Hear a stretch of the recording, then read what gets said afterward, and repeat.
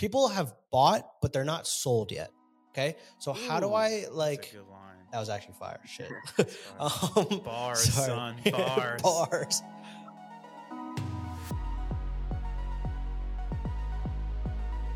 All right, folks, welcome back to another episode of your favorite D2C podcast, Ad Spend. We have our favorite Cuban, the Miami monster, Joel Padron, joining us today, of CrossNet fame and now partner at Homestead, if I'm not mistaken, correct? Look Yes, at that, sir. one of the top agencies in the country, if not world. We're going to be talking about pre-click, post-click, what you should be looking at, how to acquire customers, all the things acquisition. We're going to have my man, partner in crime, just one of my all-time favorite humans, Ash Mawani, joining us today, as always, to complete the double duo of the Ad Spend hosts. Let's just get into it, Joel, excuse me, man, I got to get that better. For people that don't know, kind of give them a little bit of your background, kind of where you were, where you are now, what your specialities are, just kind of coloring the lines for some people, and then we'll get into some tactical stuff. For sure. So I've been in the e-com D2C industry, a lot of social media influencing for almost 10 years now. So I got started influencer marketing, was managing over 100 accounts that I owned on Twitter, Instagram. So a lot of memes. 100? Yes, over 100 accounts that I owned, managed. So very early days of influencer marketing, worked with some of the world's biggest celebrities, brands, started leveraging my own audiences to build e-commerce stores, helped others build their e-com stores. So that's kind of how I got into it. And then never really ran my own brand that was, 7+ figures a year. So joined CrossNet about 2.5 years ago. So that was like a real chance where I'm like, all right, I feel like I know what I'm doing. Let me get behind the wheel and like help lead growth, at a larger brand, oversee geographic growth, a lot of different channels, retail, Amazon, completely new to me. So that was a lot of fun, getting extremely deep, learning as we go, building that brand. And then about 5 months ago, I switched over to the agency side at Homestead. Mm-hmm. So that's been a lot of fun, applying my learnings, helping out, dozens of brands instead of just one. So it's been a fun experience, just learning, sharing what I can with everybody. Yeah, amazing. And we actually got to meet in Miami for the Miami Geek Out. So he's actually even better looking in person, folks. But that was just a lot of fun. And shout out Shaq, Miami Geek Out, the Nashville one's coming up. Ash, you going to come? You want to come to Tennessee? Too tight. I have to figure November's that out. chaos for you. Yeah, huh? it's November's tough. Q4 chaos is tough. for you guys.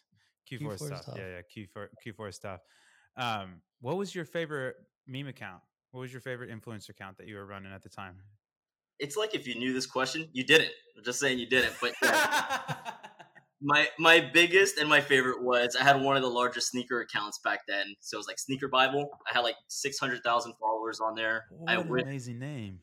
I wish I still had it, because it was pretty much the biggest account at the time on Twitter. So yeah, that was a lot of fun. It was really big. Amazing. Near and dear to my heart. I'm looking at like a used car right next your to me. Wall, your wall of sneakers. Yeah.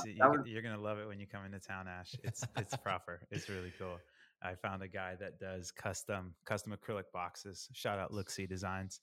Really cool dude. But anyways, we won't talk about my shoes. We will talk about, we were jamming a little bit kind of offline before we jumped on the podcast.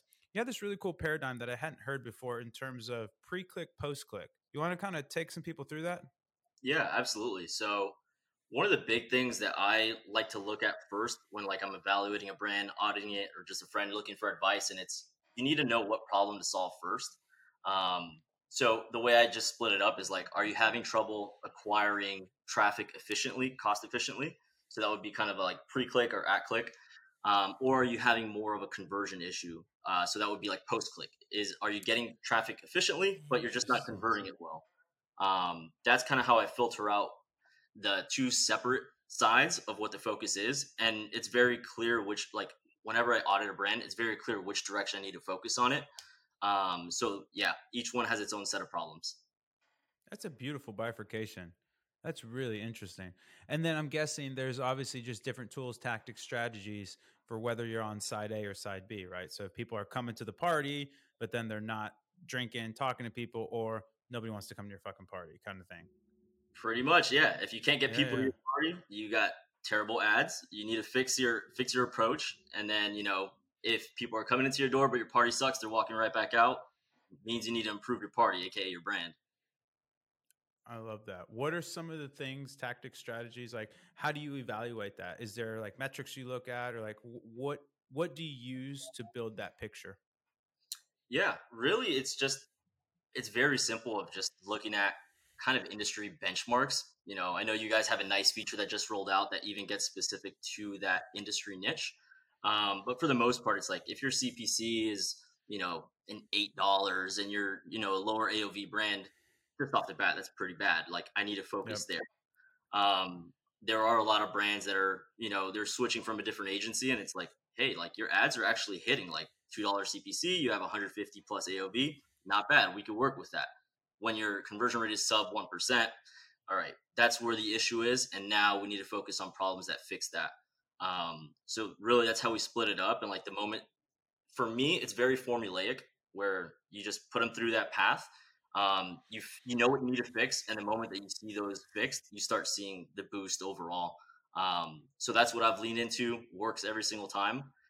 So I'm happy to jam further into that so people could learn and apply. That's amazing. Ash, you're nodding your head over there. What do you got for me? I mean, that's like the biggest thing I think people are forgetting is that there's another person on the other side of the ad, right? It's like you can kind of show them a really cool ad. You remember the example you always give, Rabo, like the ad that you were running with just a happy dog on it, right? Yeah. And it's like just the quality of the audience that does come in from that. Like your stats may look amazing, CTR might be great, CPC is great, but it's like post-purchase, is it congruent, right? And I think post iOS updates, the biggest thing that we've focused on is just congruency from like ad to landing page to post checkout experience, right? So, I mean, I don't even know where we want to start. You want to start on like the ads end and what really goes into making a good ad? Yeah. Well, before you jump in there, Joel, what the fuck are you doing? You reading the vocabulary app now? Congruency? Wait, what are you doing here? You're really stepping the game up. Your audio's on point. You're throwing $10 words at me, $100 words at me. Man, Milani coming with the heat for Joel. Jeez, we out here. Watch it, we folks. out here, baby. Okay, sorry for interrupting, Joel. Go ahead now. I just had to get that in. I love it. I love that he said that point, because honestly, like that is how I evaluate a lot of brands, is that congruency. So even without access to an ad account or anything, I could already call out what your issue is without you even telling me or having the data to back it up. So I actually do go into that process first. So I like to go into it without the data first, explore it as a consumer, get like your feel, like was it clear going through it. So I'm very big on what Ash said, is that congruency between the ad, destination page, etc. So if you're a lot like, oh man, it drives me crazy. Everybody's so big on like hooks, angles, all these things, promising the world, and then like, cool, you got me to click the ad. I go onto the landing page or product page, whatever the destination is, and you don't talk about any of the benefits that you just made me click from. So exactly like you're saying, it needs to continue telling the story. It's all a funnel. But again, people think of it all the time. We think like marketers of like, oh, there's a top of funnel, middle funnel, bottom of funnel. Like you need to stop thinking like a marketer and think like a consumer. So it's just like, is this a very seamless continuation of my experience? Mm-hmm. Go ahead. There's two things that you said that like I feel like a lot of people are arguing about right now. So like one of the biggest arguments right now is like, do I run retargeting? Right. I think my biggest argument against it is that why are you still running like sequential retargeting, right? So like you're trying to address the objections after the fact when you should be just addressing them to start with, right? So the way that I've kind of now approached things, and people will still tell me this, like, oh, your landing pages are so long, there's so much information. It's like, well, it's handling all the objections. There's a CTA button every fold or every screen scroll. They can buy when they want to, right? So like your ad is one that has to stop somebody in their scrolling, right? They're on social to be entertained, whether it's on TikTok, Facebook, Instagram, they're there to pass time, right? eye-catching, something that like people need to have, the hooks, the angles, the first 3 seconds, the thumbnail needs to stop you in your tracks, right? That's like step one. Step two is, all right, what are you selling? Like why should I be interested, right? And I think we're really nailing that with at Avi, because it's like you're really calling out the specific pain points without being too like calling out the individual, like, hey, you're going through hair loss, but it's like, hey, like, do you want to solve this problem that's out there? Cool, right? Sell the click. Then it's like the problem is that people aren't continuing that story from like the ad on their landing page, which is like, okay, I'm here because I got sucked in because I'm dealing with this problem, right? Now, how do I, as a brand or marketer, address that and tell you why you may be going through that problem, right? Then it's like, all right, well, here's the solution to that problem. Here's why I think we're better than every other product out there. Here's our 50,000 member community that swears by the product, free shipping, any FAQs, money back guarantee, all the objections are being handled. And then, hey, free shaker with purchase, no brainer, right? I think people don't think of that entire funnel. I think they're, like you said, they're thinking about it in stages. And I think if you basically compile everything into one, then you're literally giving somebody no option other than to buy right there and there, because all the questions are answered. Yep. And I think even looking at like ad comments too, like if you still get questions on your ads, just add it into the landing page. Like I think who said it? Nick Sharma. Shout out to Sharma. But he was saying one of the coolest things that I think we're starting to do is literally like get all your comments, stick it in an Excel file, and like kind of categorize them, and then however many are like in each question, right? Rank them and then like address them in the landing page, so that one, it takes the guesswork out of it and all the questions are answered, and then there should be no objections by the end of the day, and then conversion rates are typically going to be lifted there. I don't know. Sorry, that was a long-winded response, but yeah. I'm 100%. When I was running my agency, that was the easiest hack. So like we had a creative agency that we would run all of our creatives through, right? And that's all I would do. Every week I would just go through, especially too, if you're spending at any decent scale, like and the ads are at least, somewhat engaging, you're going to get like these incredible comments. And like the beautiful thing about comments is like, it's like drunk people. They will flame you. They will tell you how it is. There is no sugarcoating or nothing. Right. Yeah. And it's like really helpful though, because then you can, to your point, Ash, like you can really understand what the objections are of like, oh, is this cheap, or is this fake, or is this going to hurt my fertility, or whatever. And the beauty of it is we just took those and then to your point of and again, shout out Sharma. Did you see him flaming Figma, by the way? Amazing. Yeah, love the kid. I love the kid. Save us some money, baby. Save us some money. Save us some money. Man of the people he is. But it was just such an easy way to aggregate. It was just like customer service on steroids, because there was no pretense. Like these people just wanted to be heard, and that's it. And like it was just so great. And honestly, I'm sure you have some of this as too, Ash and Joel. I'm sure you've seen this as well, where like the best thing that can happen is somebody like flames the product, and then a bunch of other people like actually have the objections solved for them. Like, oh, that actually didn't happen to me. This is why it's so good for me, blah, blah. And like those ads would just slay. They would absolutely crush. And I think it's basically the thesis you just laid out, Ash, is like that ad became a landing page, because those top comments would kind of rise to the top, and there's all these incredible replies, and everybody like, oh yeah, because these aren't plants, these aren't like fake people, these aren't bots, it's like a real person behind it. So anyways, I'm just kind of piling on with you, Ash, but I think that's a really clever, like I think the comment section is one of the most underrated. The other thing is, if you're not patrolling your comment section, you can actually do some things with brand sections where you can do it automated. So you can have certain words be kind of the comment won't post and stuff like that. Because I'm not a big CPM maxi, but for sure, like Facebook wants to keep their feed as engaged as possible. And so they don't want to have, if somebody's crack pipes and homeless people in the street, like Facebook's going to charge you way more to get into the party than if you're a well-dressed, happy person that's going to make everybody else happy. And so having those comments cleaned up and making sure that there isn't this negative sentiment on your ad that you're actually spending money to get more reach on, it just always blew my mind that people didn't kind of police their comments, not only for the keeping the negatives out, but also to get that user feedback. I think it's such a pro tip that's so underrated. It's true. I always recommend it. I see it from a lot of our brands, just either not monitoring it or not even like contributing to it. So you need to hide negative stuff and like contribute to the conversation. So that's big. Yeah, Amazing. even like Okay. there's one more point to that is that I think recently what we've tried to do is I've gone easier on our like customer exclusions a little bit. Just on like the top of the funnel, like I'm only excluding maybe like 180 days, right? I want certain people to see it and like kind of leave their responses too, right?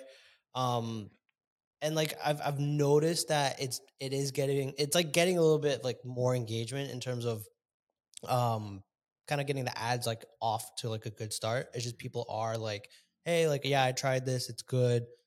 Maybe handle some objections too, but I think that's like one of the tactical sides is like, do you go completely heavy on exclusions? Do you allow a little bit in so that customers can comment on your ads? To your point, it ends up becoming like a landing page in itself. Like people are already pre-sold before they even click. Mm-hmm. Yeah, what's your take on exclusions, Joel? I'm kind of with Ash where it's like a lot of people like to overly exclude. You know, there naturally is going to be some.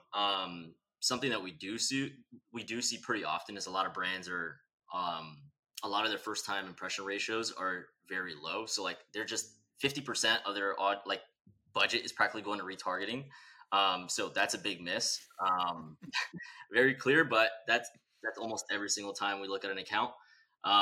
So I agree. You shouldn't exclude fully, but be around 75% or so. Like 25% of them could be past purchasers or warmer audience, but you want to try to keep around 75% relatively cold.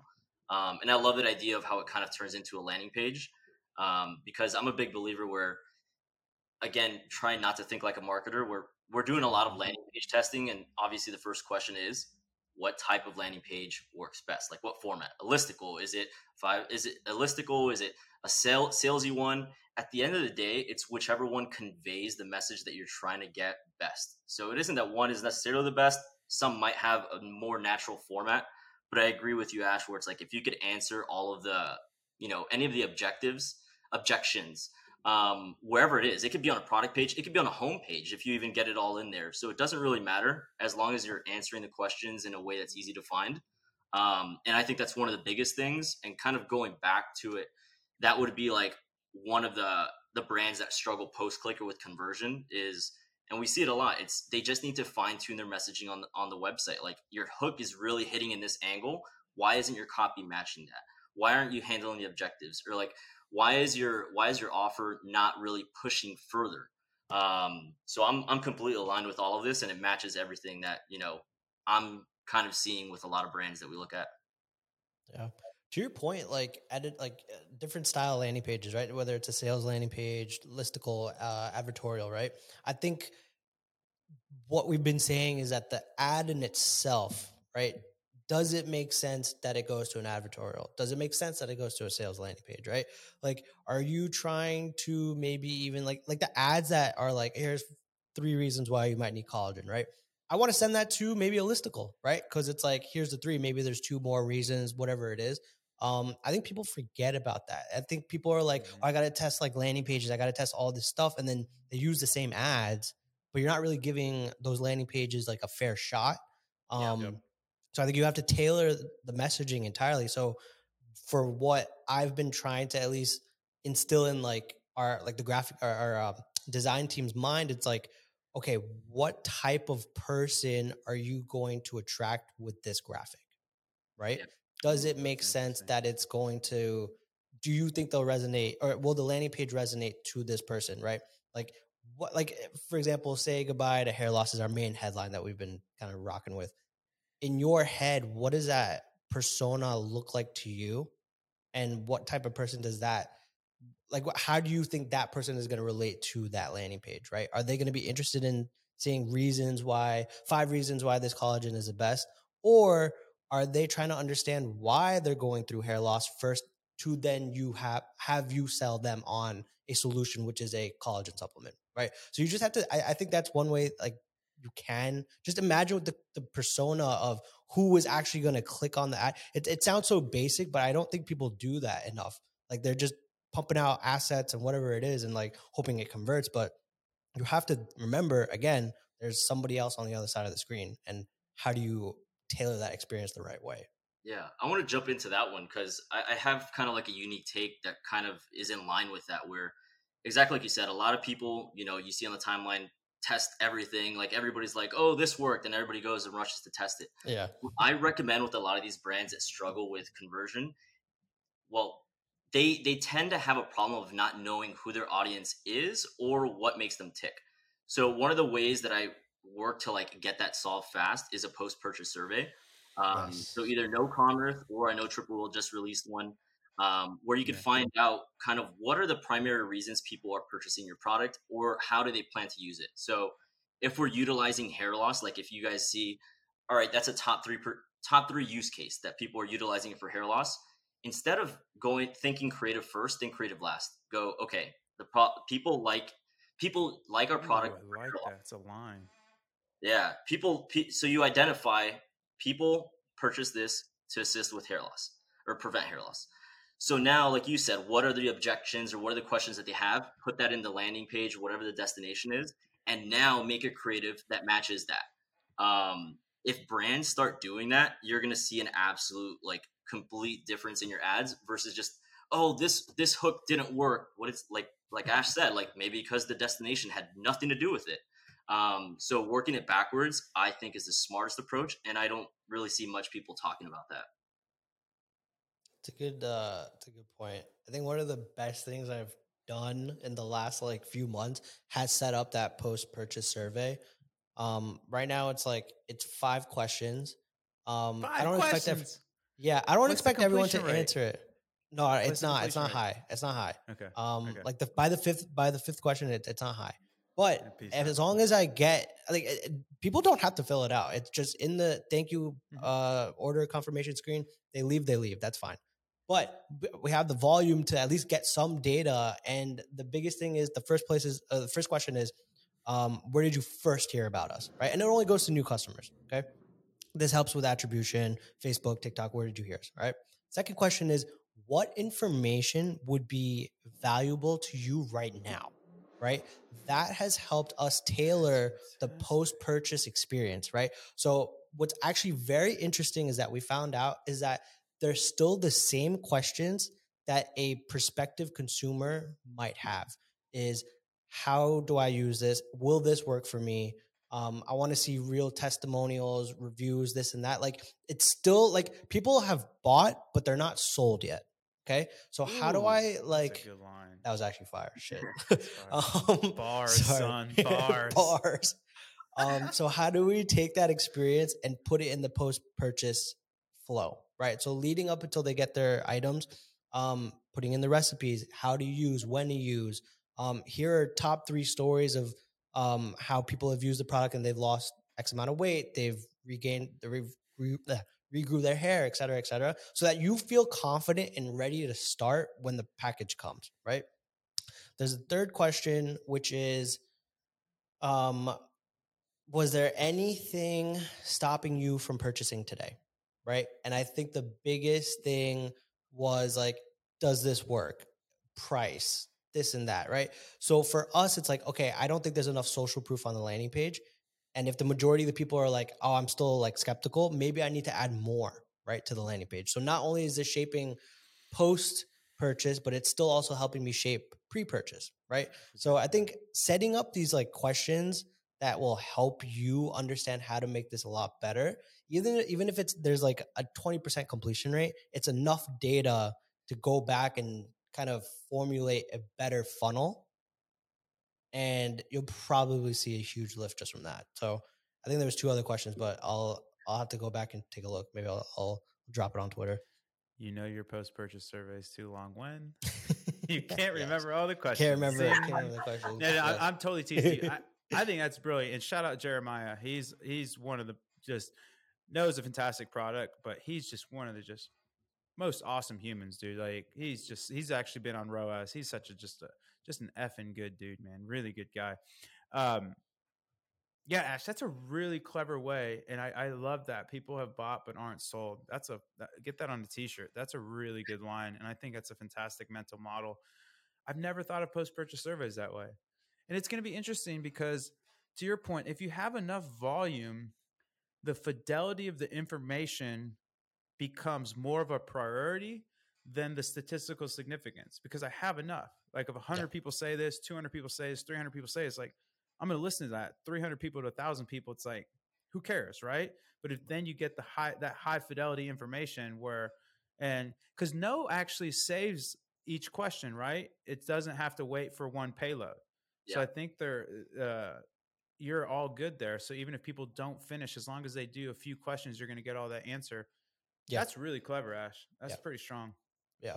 Use it for your ads. Use it for post-purchase. Use it for your funnels. Like there's so many questions. Like it's using all the context around you, comments, the reviews, right? Especially your 1-star reviews. That not only shapes objections, right? So like one of our biggest complaints is like, oh, I didn't know how to use it, so I want to return it, right? Or they tried it in water and they hated it. But there's like 10 other ways you can try the product.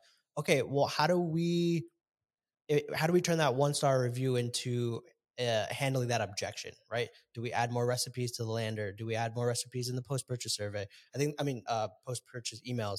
I think that is like using your comments, your 1-star review, 1 to 3-star reviews, post-purchase surveys. Even like if you're on Amazon buyers are very critical. So going there and like finding like the reviews there.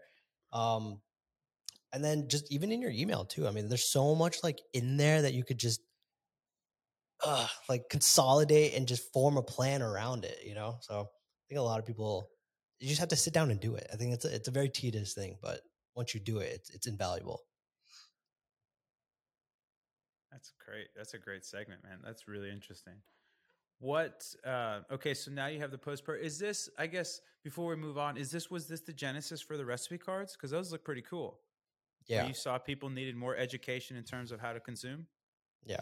A lot of people are like, when do I take it? How do I take it? And it's like, okay, how do we make sure every single person gets a guide? Because like, yeah, even if you have like a 50% open rate on email, not everyone's going to see it, right? So like, I want this in your face. I want this on like your counter, on your bedside table. Whenever you have a question, check it out. But yeah, I mean, it's people loving it. So I think, and it's a small investment to like help LTV. So you can't like look at it as like, oh, it's an added cost, this and that. Like just bake it in. Like just bake it in. Yeah, and I also think too, there's two things that go to that because I was working with back at my agency, we had a really cool men's care like beard stuff, and we started doing that, and we saw a huge lift in LTV. To your point, because consumption increased. And so you can shorten the sales cycle because if people don't know how to use it and they're kind of sort of using it, then they never go through it. Whereas he was basically pacing his products to have like, if you use it every day, it's like a month of consumption. And he had a sales cycle that was getting into close to 90 days. And it's like, that doesn't work. Like, why are people not using this? And it was an education issue. And so we started putting inserts in the package. Like here's some cool ways you can style your beard, yada yada yada, just kind of like educational stuff and like how to elicit that. And then he went even further where he would make basically like countertop organizers, and so like you could out of sight, out of mind. And so people were putting their beard care like under the sink or whatever, blah, blah. And now it was right in their face in this organizer. And that was like the craziest product thing because it was actually a really low margin product. Like economics wise, it was a terrible product. Like, it was pretty much like a break even product. It was kind of expensive. It was kind of fancy. It's kind of hard to ship.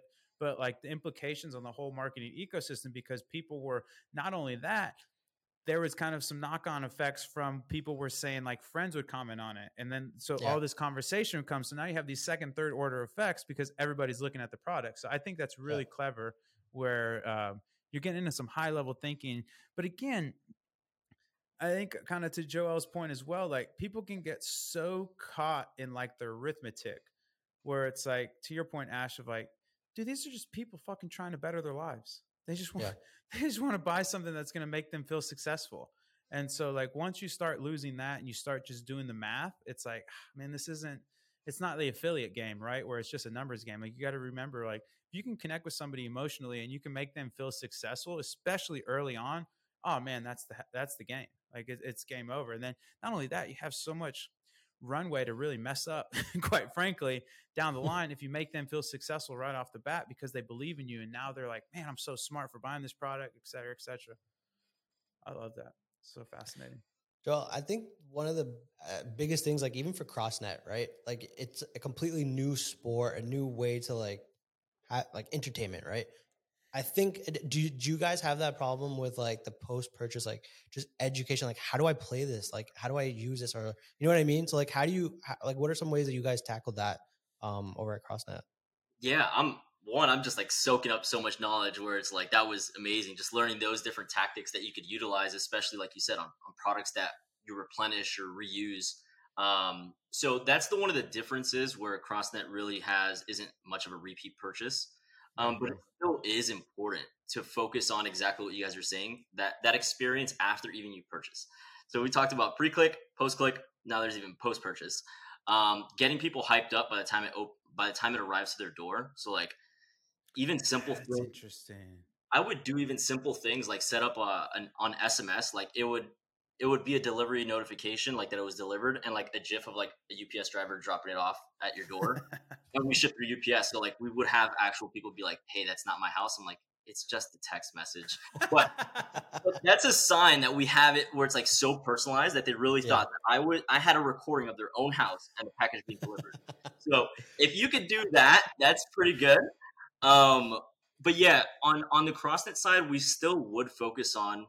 So one of the best ways, well, not the best, but it really started off growing by word of mouth. So you would see if you set it up here, it's a game you have to play with other people. So okay, you play with at least 3 others, so you're getting word of mouth out there.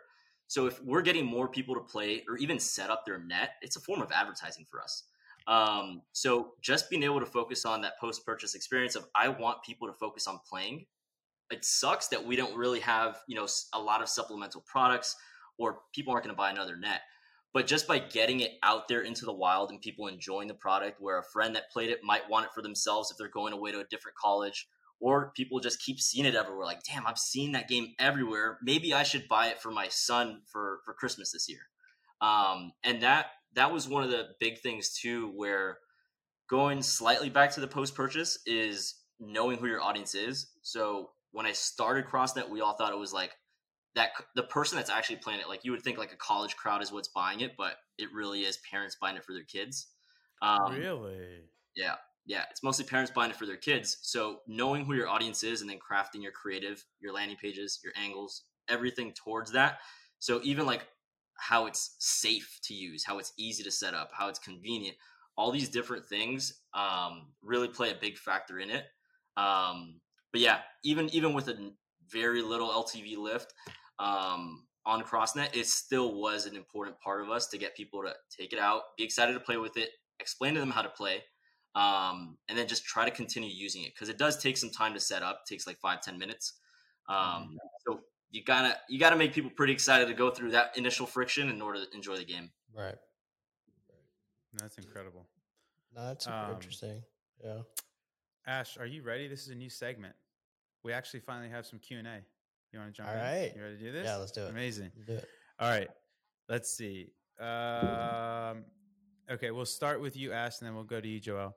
If you could start a brand with any celebrity, who would it be? I think we did this one already. We did this one already? I think, Tommy, and I Tommy, you're said, fired. You're fired. I said, what's his name? Barstool. Oh, we did. Remember? Portney. We did do this. Yeah, we did do this. Okay. Yeah. Joel, what would you go? That's tough. I would just see like who's got the most like loyal and large fan base. So maybe I like basketball, so I'll probably go with like LeBron James or something like that, where it's just you could do so many different things and like he's had such a great career for a long time, where it could be something that's longevity focused or performance I like wise. that. So I think So that's probably my role. you're not burnt at all, huh? You're a Heat guy, aren't you? I am a Heat Yeah, guy. and you totally ditched you guys. We still winning, baby. He said, "Hey, let's Team go." Jimmy. They're actually a teed up client now. Shout out Matthew. Let's go. Ooh. Yeah, it's really cool. What's the best piece of marketing advice you've ever gotten? We'll start with you this time, Joel, and then we'll go to you, Ash. Best piece of marketing advice I've gotten.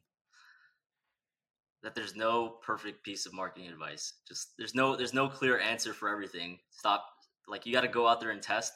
Nobody's gonna hand it to you. Look at this. The wise one. The wise words from the Floridian. All right, Mr. Melwani, what you got for me? I think that one of the biggest things, right, is test everything, but also like just you can't be complacent. I think when things are going well, you're like, okay, this is gonna last forever. You have to keep testing. You have to keep trying new things, because like the minute it stops, then everything falls apart, right? So just don't be complacent and just pretend like every day is a bad day and just keep going. I don't think It's not horrible. I like that. Pretend like every day's a bad day. Like, not in a pessimistic way, but yeah, like pretend every day your back's against the wall and you'll perform. I love that. Underdog mentality. Okay, what's the wildest comment you've ever gotten on an ad? Who wants to start? You want to start, Ash? You got anything? I can start to give you guys some thoughts. Oh, it's man. not that wild, but it's not. We're actually. Oh yeah, go ahead. Go ahead.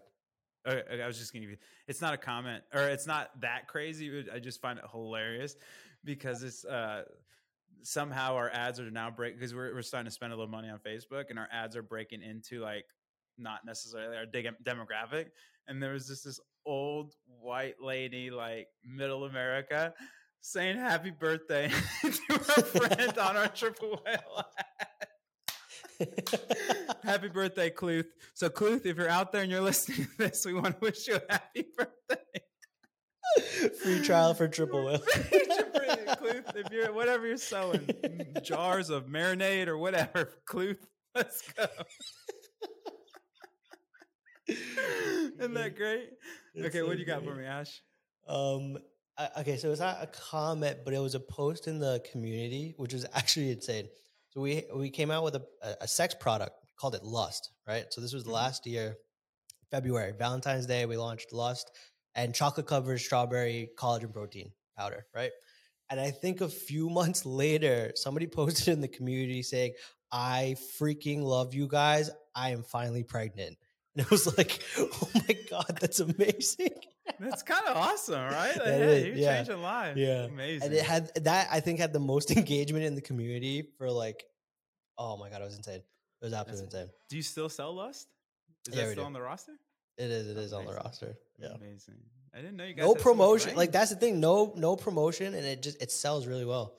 Low key. Amazing. Great name. Love the name. Yeah. Lust. All right, Joel, what do you got for us?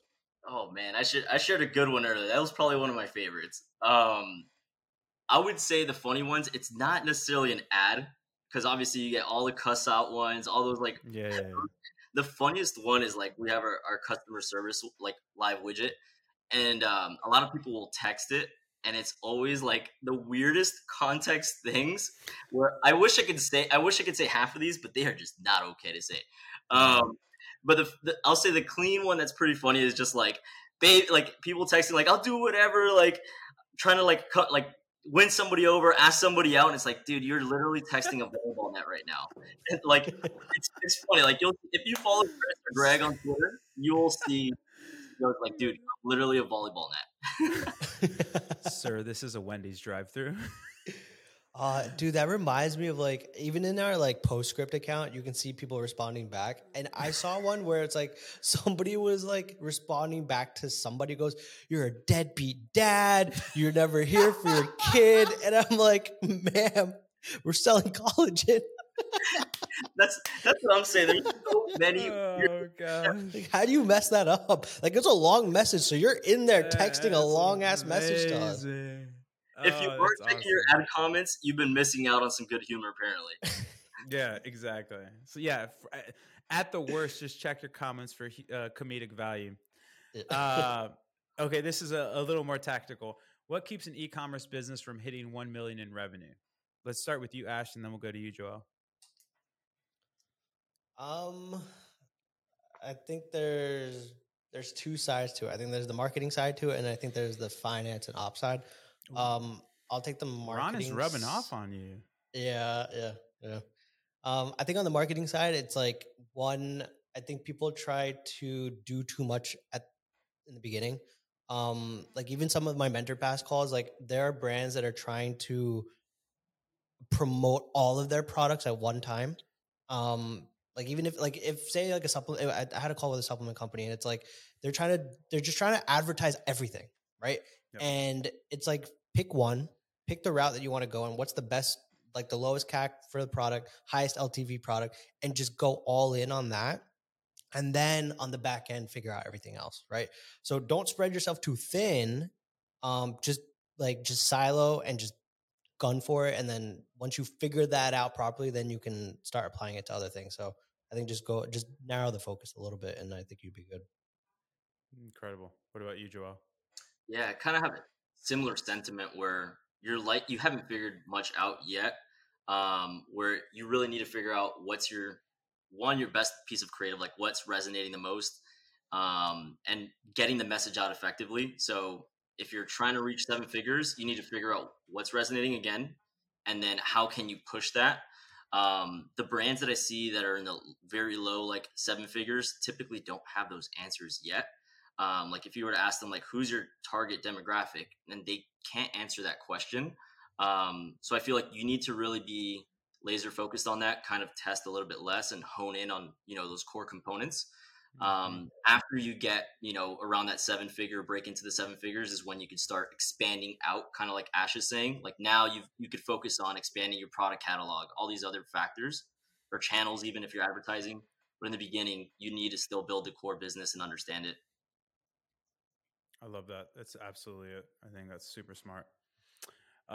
Okay, cool.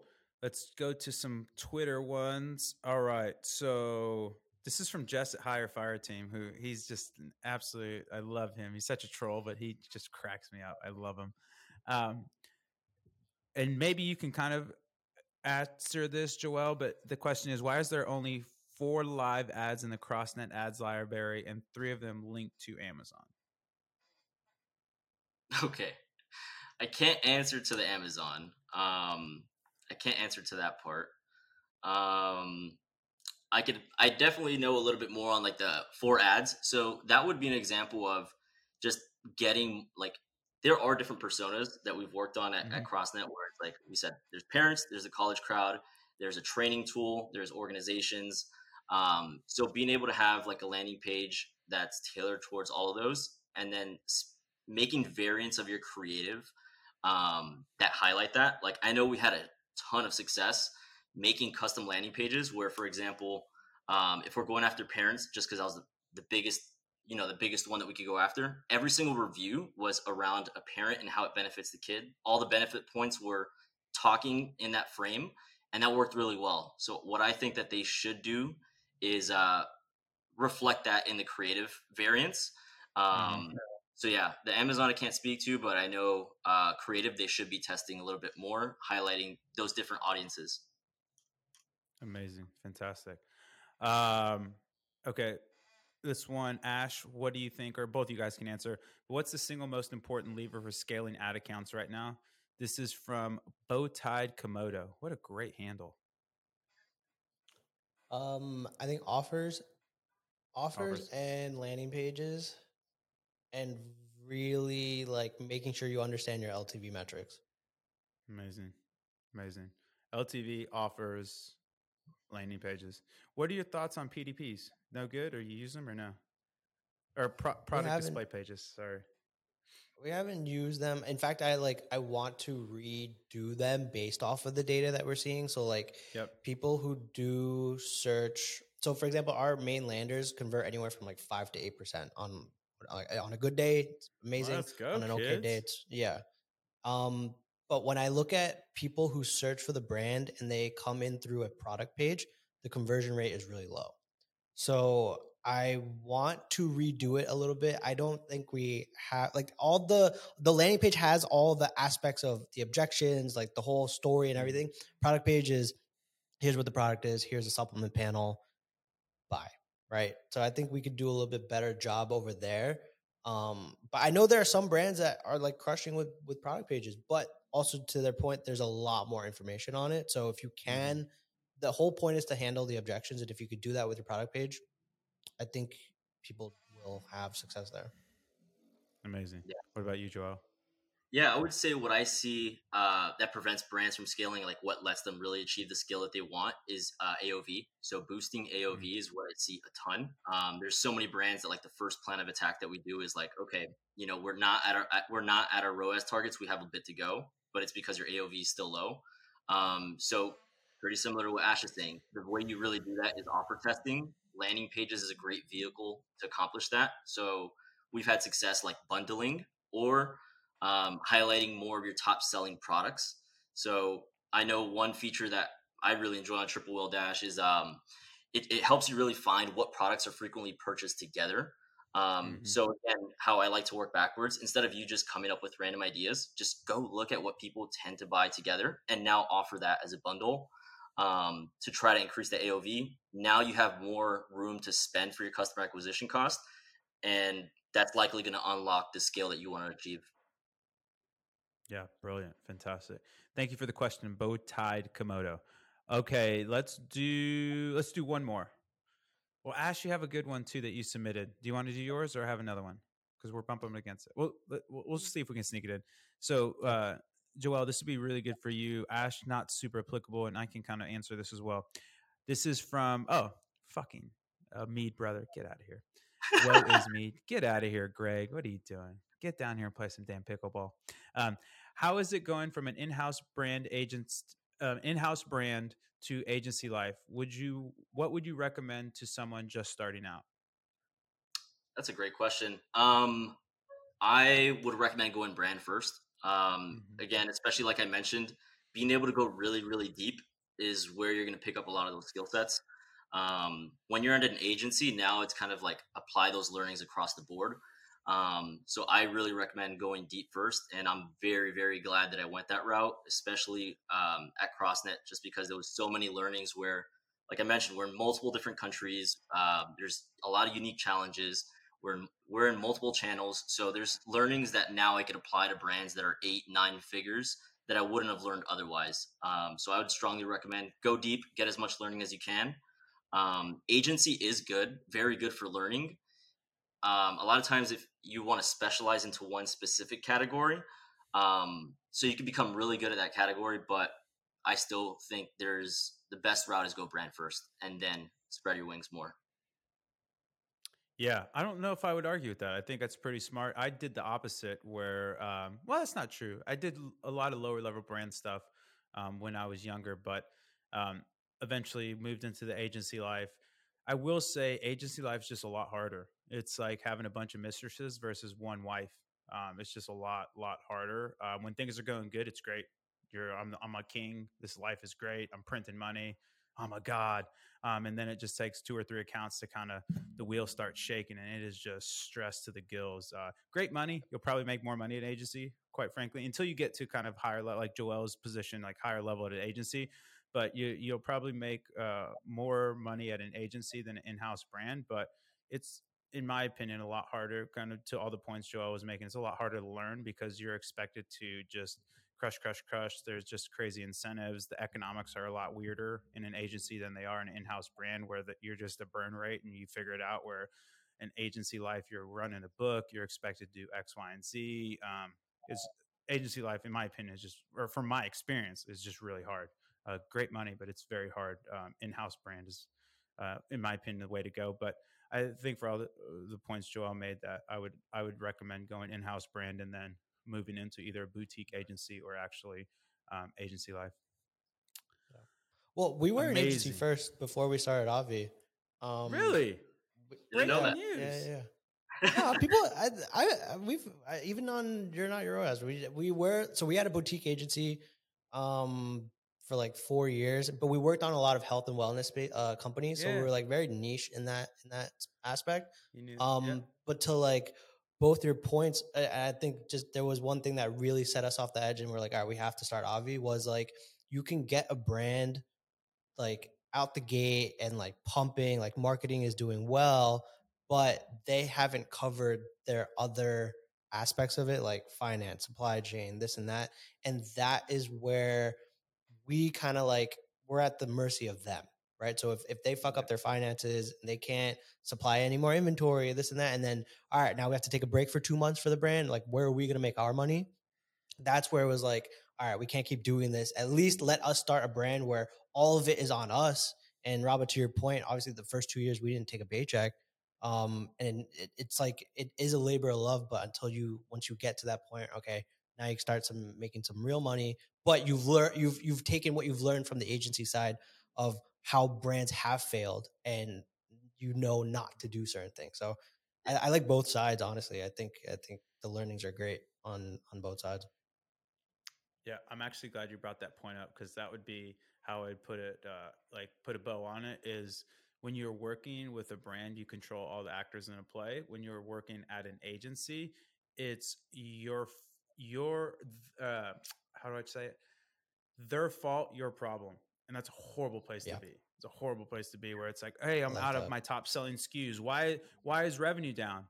Well, like if the top 3 or 4 players are out on the basketball team, how do you expect us to win games? And you want me to scale paid and so that's a real big challenge. Those are great points, Ash. Where I know a lot of really good people that know product well that are horrible operators, have no clue how economics work, have no clue how supply chain works. They're just great at selling product, and like they've They came just up with gone a good through a lot of product. Yeah. headwinds. Yeah, you could just go into a lot of headwinds. That's fantastic.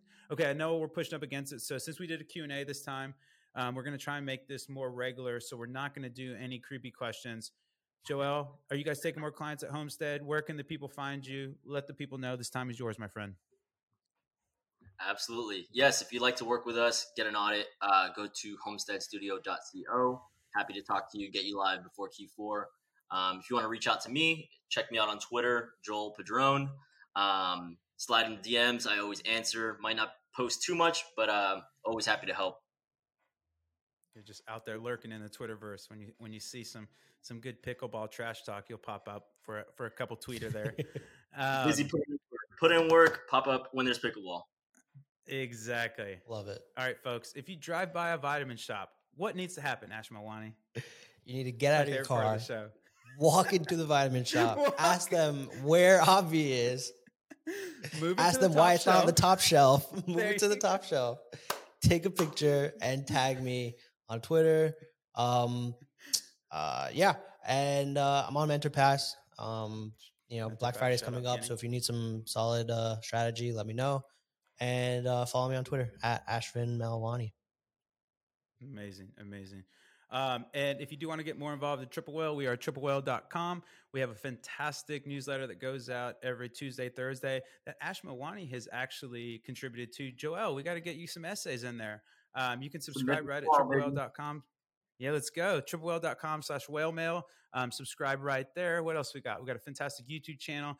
And if you actually like this podcast, you should definitely share it with your friends and leave us a review or subscribe to the YouTube channel. I think I already said that.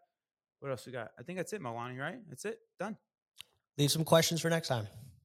Oh, yeah. Tweet at us, either at Triple Whale or at Ash or I, and we'll start to aggregate these questions. Tommy's fantastic at putting all these in a Notion doc for me, except he reused that one. So, we'll put him in the cage for a couple hours. You're done. You're fired. No, I love you, Tommy. Fantastic. That's another ad spin in the books. Joel, thank you so much, man. You got to get you down here to Austin, or I'll come over to Miami. We'll play some pickle. We'll get it done. Thank you for having me. Very excited for that. See you soon. Yeah, appreciate it. Ash, always a pleasure, my man. We also need to get you down to Austin, figure all this stuff out, and we'll get you down here sooner or later. Can't wait. I've been wanting to come, man. We'll be there soon. Well, and you waited out the heat. It's nice. It's beautiful weather now. It's fantastic now. Now it's like the golden era in Austin. So it's fantastic. All right, folks, that's another ad spin to the books. Thanks again for joining us, and we'll see y'all on the flip.